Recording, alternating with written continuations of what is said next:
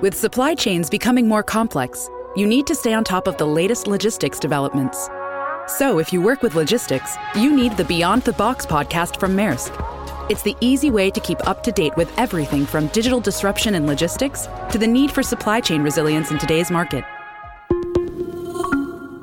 Find out more and keep ahead of the game with the Beyond the Box podcast on logistics insights at maersk.com/insights. Welcome to the New Books Network.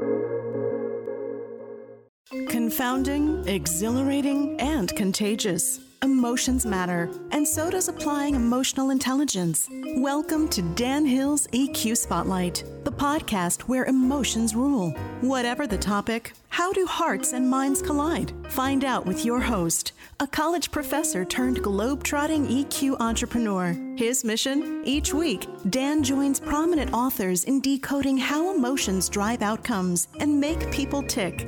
Now, on to the show. Hello, everybody, and thank you for joining me for the 20th episode of my new podcast, Dan Hill's EQ Spotlight. The series appears here on the New Books Network, which has as its motto, sharing knowledge so people can thrive. Today's topic is it expensive to be yourself? With me is Dr. Timothy R. Clark, the author of The 4 Stages of Psychological Safety, Defining the Path to Inclusion and Innovation. The publisher is Barrett Kohler Publishers, Inc. Tim is the founder and CEO of Leader Factor and ranks as a global authority in the fields of senior executive development, strategy acceleration, and organizational change. He's the author of 5 books and over 150 articles. Tim earned a doctorate degree in social science from Oxford University and has been both a Fulbright and British Research Scholar. Tim, welcome to the show. Thanks, Dan. Great to be here. Good. Well, let's plunge right in. You've got a really key diagram early in the book, and I think if you can kind of elucidate on that for listeners, that will be a good way to get going. Sure.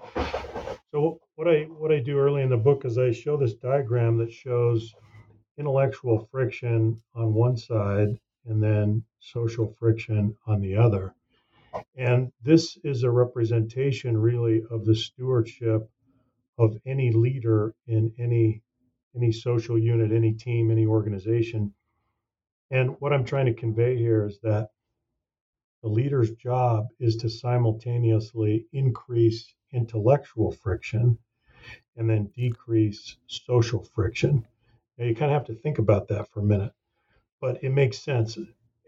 Every team, every organization, we need intellectual friction. We need creative abrasion. We need constructive dissent. We need the collision of ideas in order to solve problems, in order to come up with solutions, in order to innovate, in order to create value. That's always the raw material, right? Intellectual friction. But the problem is that when the intellectual friction gets high, when it goes to higher levels, there's a tendency for social friction to increase as well. And there's a danger in that. Because social friction at some point, if it's allowed to get too high, it will shut down the intellectual friction, and then the team won't be able to function anymore and innovate and be productive and do what it could do. So effective leaders create an environment of psychological safety where they increase the intellectual friction, but they keep the social friction down. And if they can do that, then the team will perform at levels that it never thought possible. So that's kind of a basic way of framing the leader's stewardship, if that makes sense. No, I think it's fascinating. It's simple but powerful, and that's usually the best combination. Let's take each of the 2 elements on. So reducing social friction. What are the barriers to that? How does it manifest itself when there's high social friction? How do you get to the promised land of low social friction? What have you seen from your experiences and the advice you've given companies and organizations? Well, it's certainly not easy. Social friction results from, I think, just being human. We're sensitive. And when we ask questions or give opinions or express feelings or points of view, there's sensitivity on the other end. there's insecurity, there's ego, there's we may have a stake in the status quo, whatever it is. And so it doesn't take much for people to react emotionally, or sometimes to violate the principle of respect, to get personal. And so those things can happen very easily. So the effective leaders, what do? They patrol the boundaries of respect, and they don't allow the dialogue or the discussion to get personal or critical in that way. They try to maintain uh, debate and discuss things on their merits. And if they can do that, then they can keep that constructive debate. They can keep it on track, and it's not going to derail. So that's what I see. And it's not easy. It means the leader himself or herself is really taming the ego, demonstrating superb emotional intelligence, because the emotional intelligence is the delivery system for all of your skills and opinions and knowledge and experience. And so that delivery system has to be working very well. There's got to be emotional regulation as you're working through uh, perhaps emotionally laden issues, charged issues, and yet you got to be able to keep the team on track. So it's simple, Dan, but it's not easy, and we shouldn't confuse the two, I think. Yeah, no. Anytime you're navigating human nature, it's not going to be simple. You mentioned there a word I think is quite important besides self-regulation and awareness, which was respect. Because I'm looking at another important chart also in your book quite early on. It's the path from inclusion to innovation. And the other axis there besides respect is permission, which I imagine has to play into the other piece of this, which was increasing the intellectual tension. Do you want to go on to that part of it? Yeah, sure. So what that says is that psychological safety. Well, let's step back and define this. So, Sure. Psychological safety as a basic concept means that it's not expensive to be yourself, and I mean socially or emotionally, politically, economically. If it's not expensive to be yourself in a social unit, then what do people do? They jump in, they engage, they bring their best game, and they want to contribute and make a difference. Uh, that the level of psychological safety on a team or in any kind of social collective is a function of those two things that you mentioned: respect, number one, and permission, number two. And as those go to higher levels, what happens is that we progress through different stages of psychological safety. So the first stage is what I call inclusion safety. And what that means is that you feel accepted, you feel included, you feel a sense of belonging. And that is the first thing that people are concerned about. It's the first thing people worry about when they go into a social setting. Will I be included, accepted, and feel that sense of belonging? And so that is stage one. That's the foundation.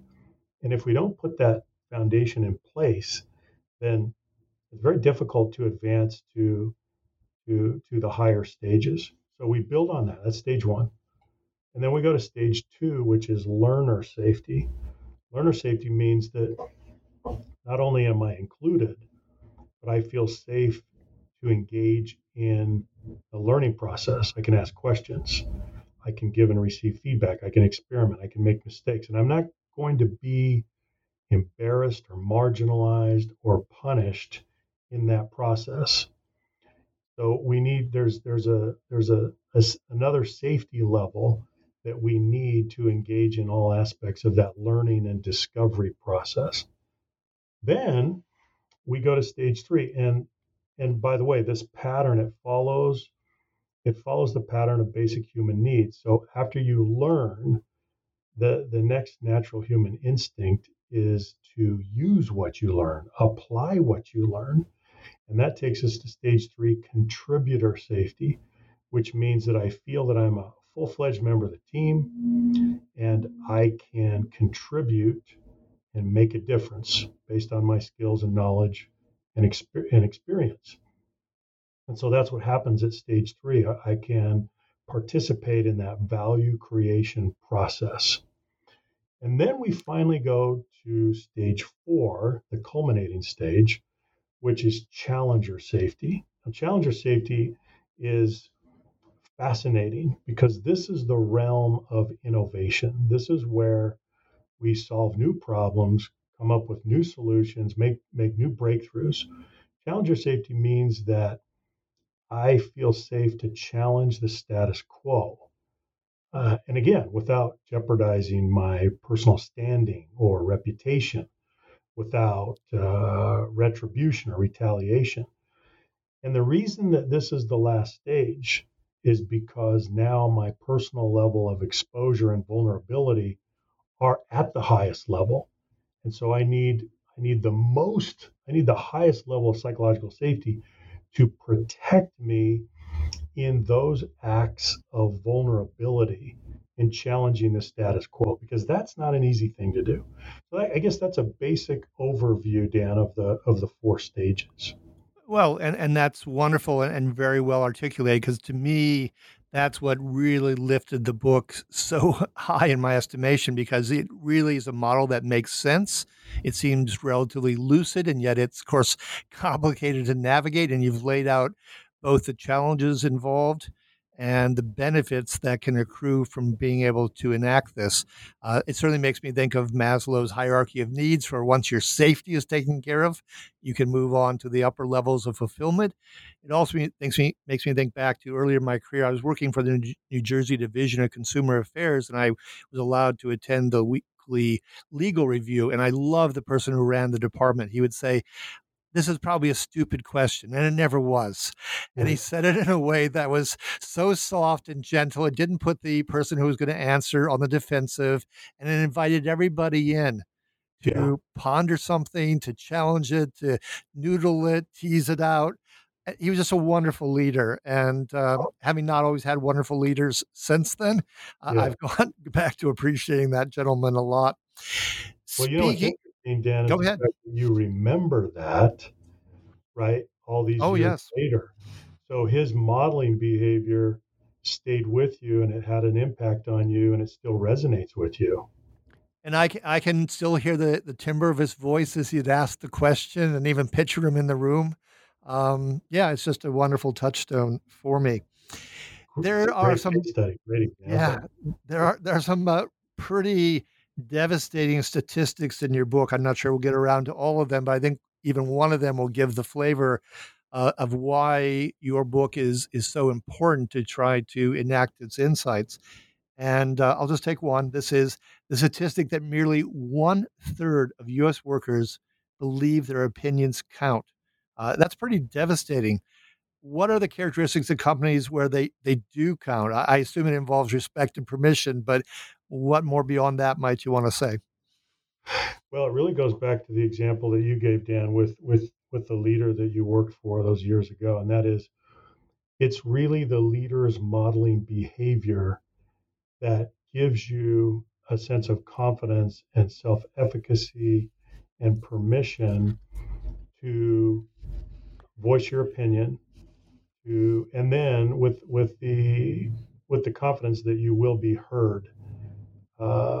It's really, we take our cues from our leaders, and the number one thing in culture formation, the most important factor, is the modeling behavior of the leader, because the modeling behavior of the leader is the factor that matters most in creating the norms for the team or the organization.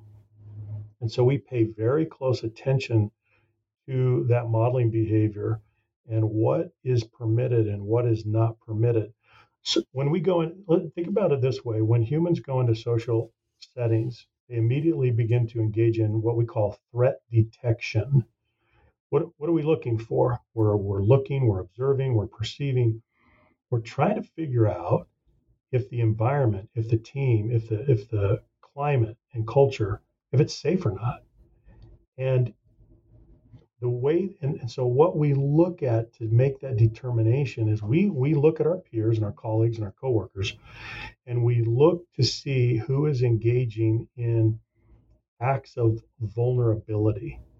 And then we look to see if those acts of vulnerability are being rewarded or punished. And by act of vulnerability, I mean very simple things, such as asking a question, or asking for help, or expressing an opinion, or expressing an alternative opinion. Those little things, or admitting that you don't know, or admitting that you need some help. Those little things are acts of vulnerability, and humans subconsciously we're always paying attention to that to gauge that level of psychological safety. So back to your original question, if the leader is modeling behavior in which he or she demonstrates vulnerability, number one, and rewards acts of vulnerability that other people engage in, we pick up on that really quickly. And that's the number one thing that signals to us that, you know what, it's this is a place where I can be acknowledged and I can be heard, and my opinion is not only appreciated but expected. So it goes right directly back to the behavioral patterns of the leaders. Yeah, no, makes a lot of sense to me. I remember it was an evolutionary psychologist who said this is fairly simple in the end. It comes down to survival, and survival entails in part, I want to be able to feel good about myself, and I need so that I have energy and confidence and motivation to keep going, and then I need to accrue allies. But you're right. You look around that environment and you try to understand what's going on. There's a wonderful old poem by Wallace Stevens, and the first stanza is, "A duchess is not a duchess 100 yards from the carriage. Women understand this." Because when you have less physical prowess and quite possibly less standing in the community, as women have unfortunately historically had to endure, then you have to be very sensitive to your surroundings and figure out, indeed, as you're suggesting, what's permissible and not permissible. You mentioned asking, and you have something I enjoy in the book. You said the tell to ask ratio. What is the optimal tell to ask ratio? I'm sure it varies by situation, but can you give us some sense of what that term means and how it plays out? Sure. So I talk about really, I think I call it the coaching continuum. So just think of a horizontal line, and on one end is the tell end, Tell, so telling. And then on the other end of that continuum is asking. And as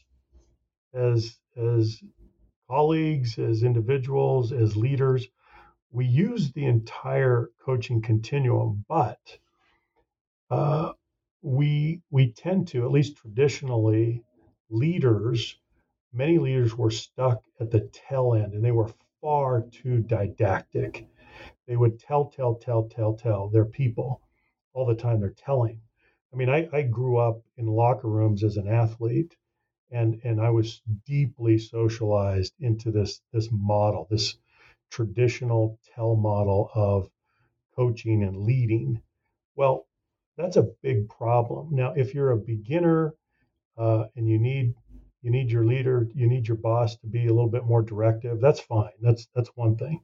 But if that continues to be the pattern, that is a problem, because the leader then is standing in the way of the individual's growth. And at some point, if you keep telling too much, you're breeding dependency and learned helplessness, and you're getting in the way of that person's advancement and growth. And so an ideal ratio, it's very difficult to say, but I think that an ideal ratio is probably around 75% ask, 25% tell. Now, I know I'm generalizing, and that's very dangerous. very risky of me to do that. But I think far too many leaders that I see and work with, they're stuck at the tail end, and they need to shift in a pretty dramatic way to the ask end. They need to learn how to lead through questions, through inquiry. And the reason that this is so important is because when you lead through questions, not exclusively, but mainly, you transfer two things. You transfer ownership, and number two, you transfer the burden of critical thinking. And this is very important. We need to accelerate the development of critical thinking in our people. The way that you do that, the way you accelerate that, is that you take an ask approach, and you put the burden at their feet to think through things. You help them, you guide them, you facilitate, but you let them do the work. You don't do the work for them. Sure, and it seems to me it would bring in a third thing, which is actually you signal your own vulnerability because you don't know precisely what will come back in the answer to the question, and you're going to need to intellectually and emotionally dance and involve in a way that you don't necessarily when you're telling, when you can go on autopilot based on what you think you already know and are sticking with it. I could say a lot about some locker rooms I've been in since I've done work for pro and college teams, but we'll leave that for the moment. You have a statement at one point in the book that a lot of executives suffer from narcissism, which seems to me important based on what you were just talking about, where there's way too much telling and they get stuck. Maybe a comment or two on that front? It is a pattern that we see, and it's a misguided pattern on the part of leaders where really they have it wrong in terms of motivation and intent.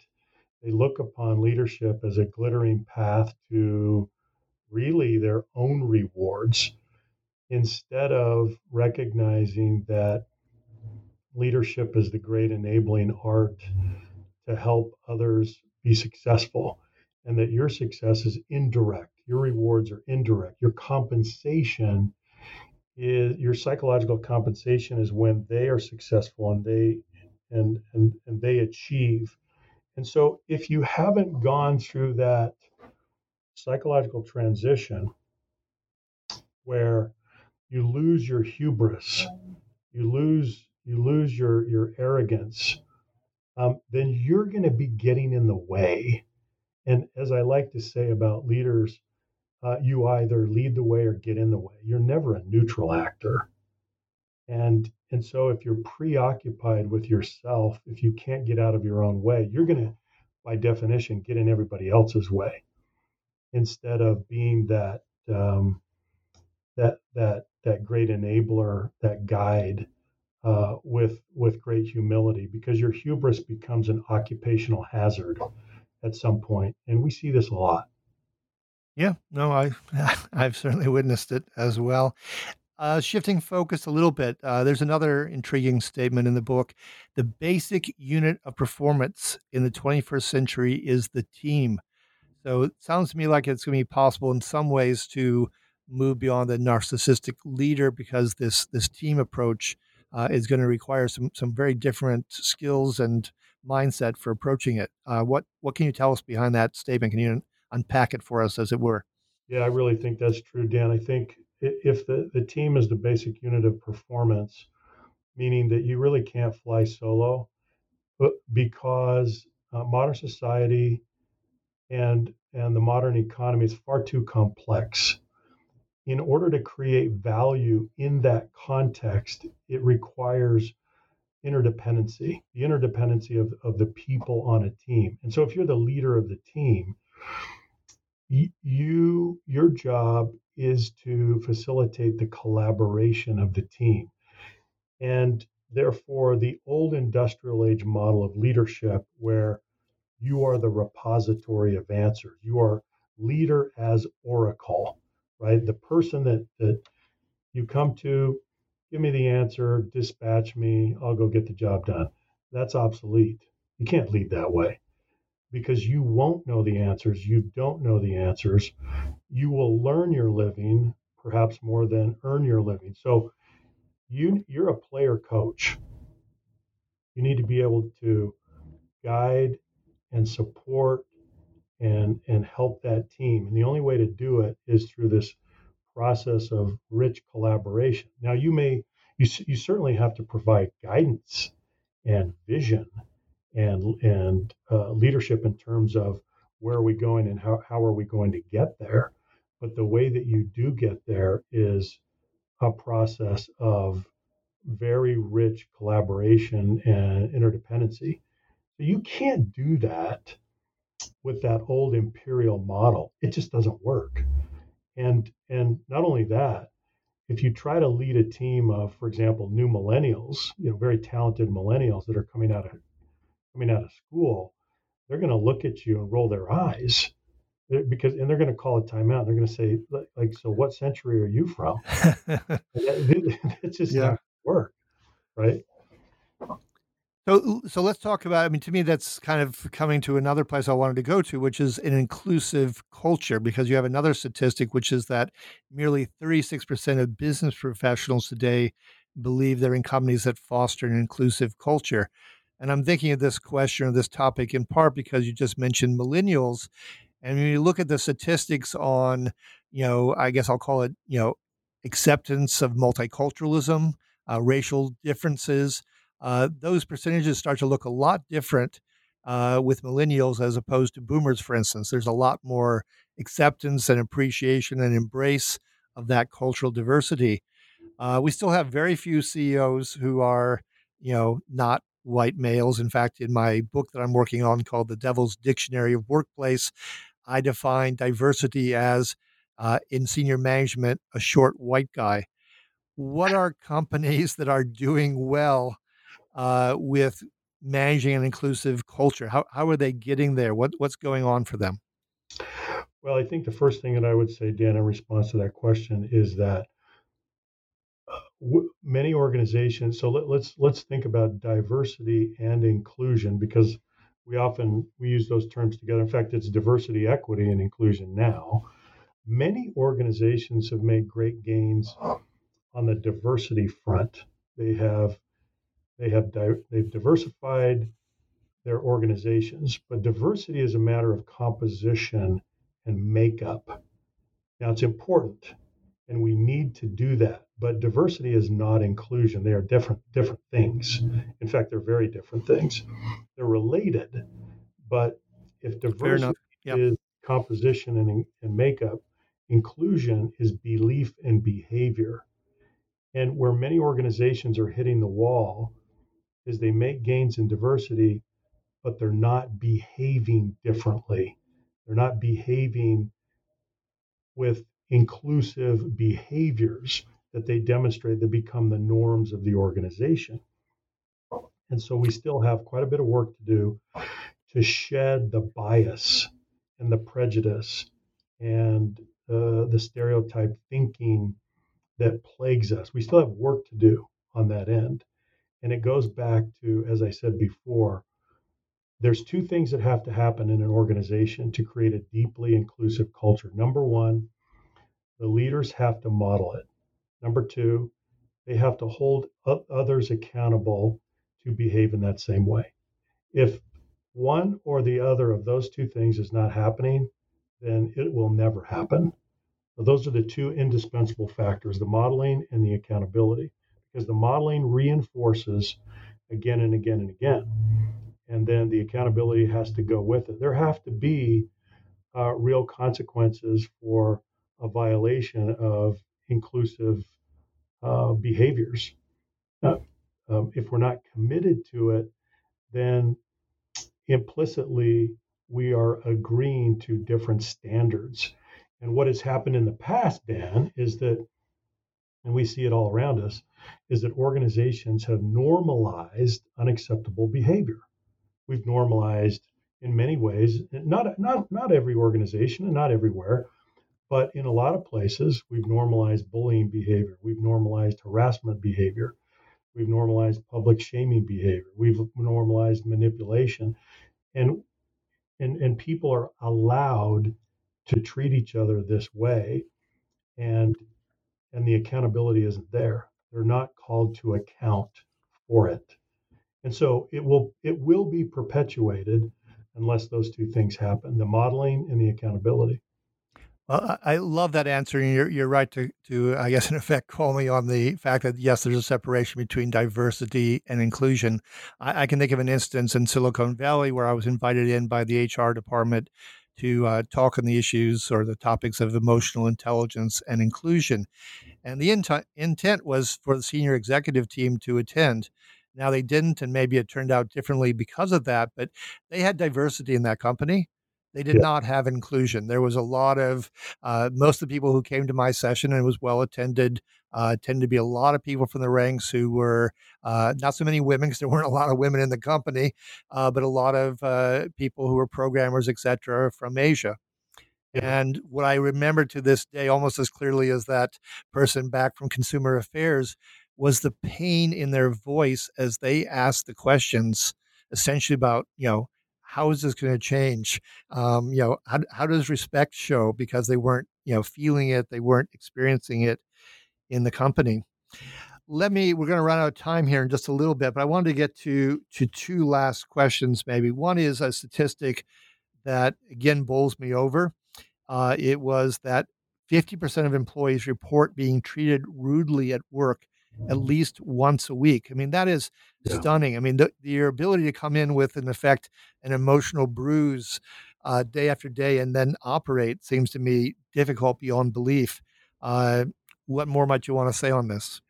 Well, that statistic kind of bowled us over too, Dan, to be honest, and that comes from our survey research, where we list a whole series of what we would call breaches of psychological safety, and we asked people how often they experienced at least one breach, and half the people said, once a week. It's incredible. So think about what that does.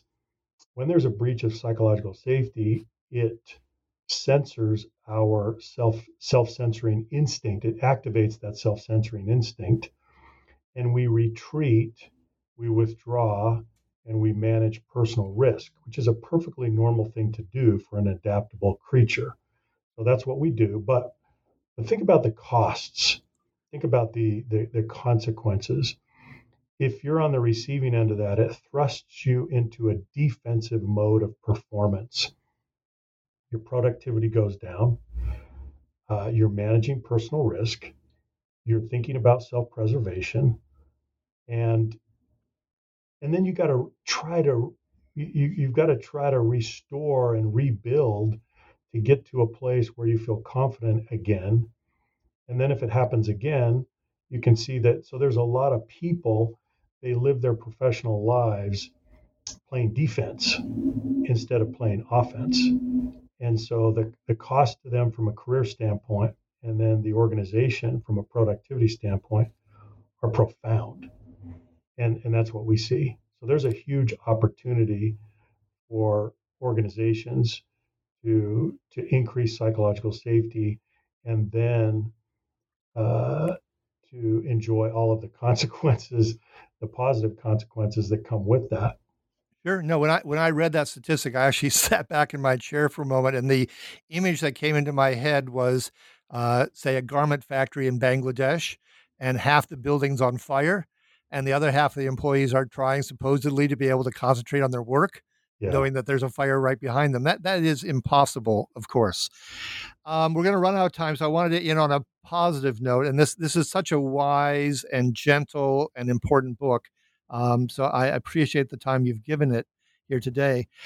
You say that it's connection that in the end brings us sustained happiness. That seems to me so true. So I'd like to go out with, maybe you've got a happy story or example you can tell that, helps kind of put the evidence behind that statement. Well, I think, as we know, we are social creatures.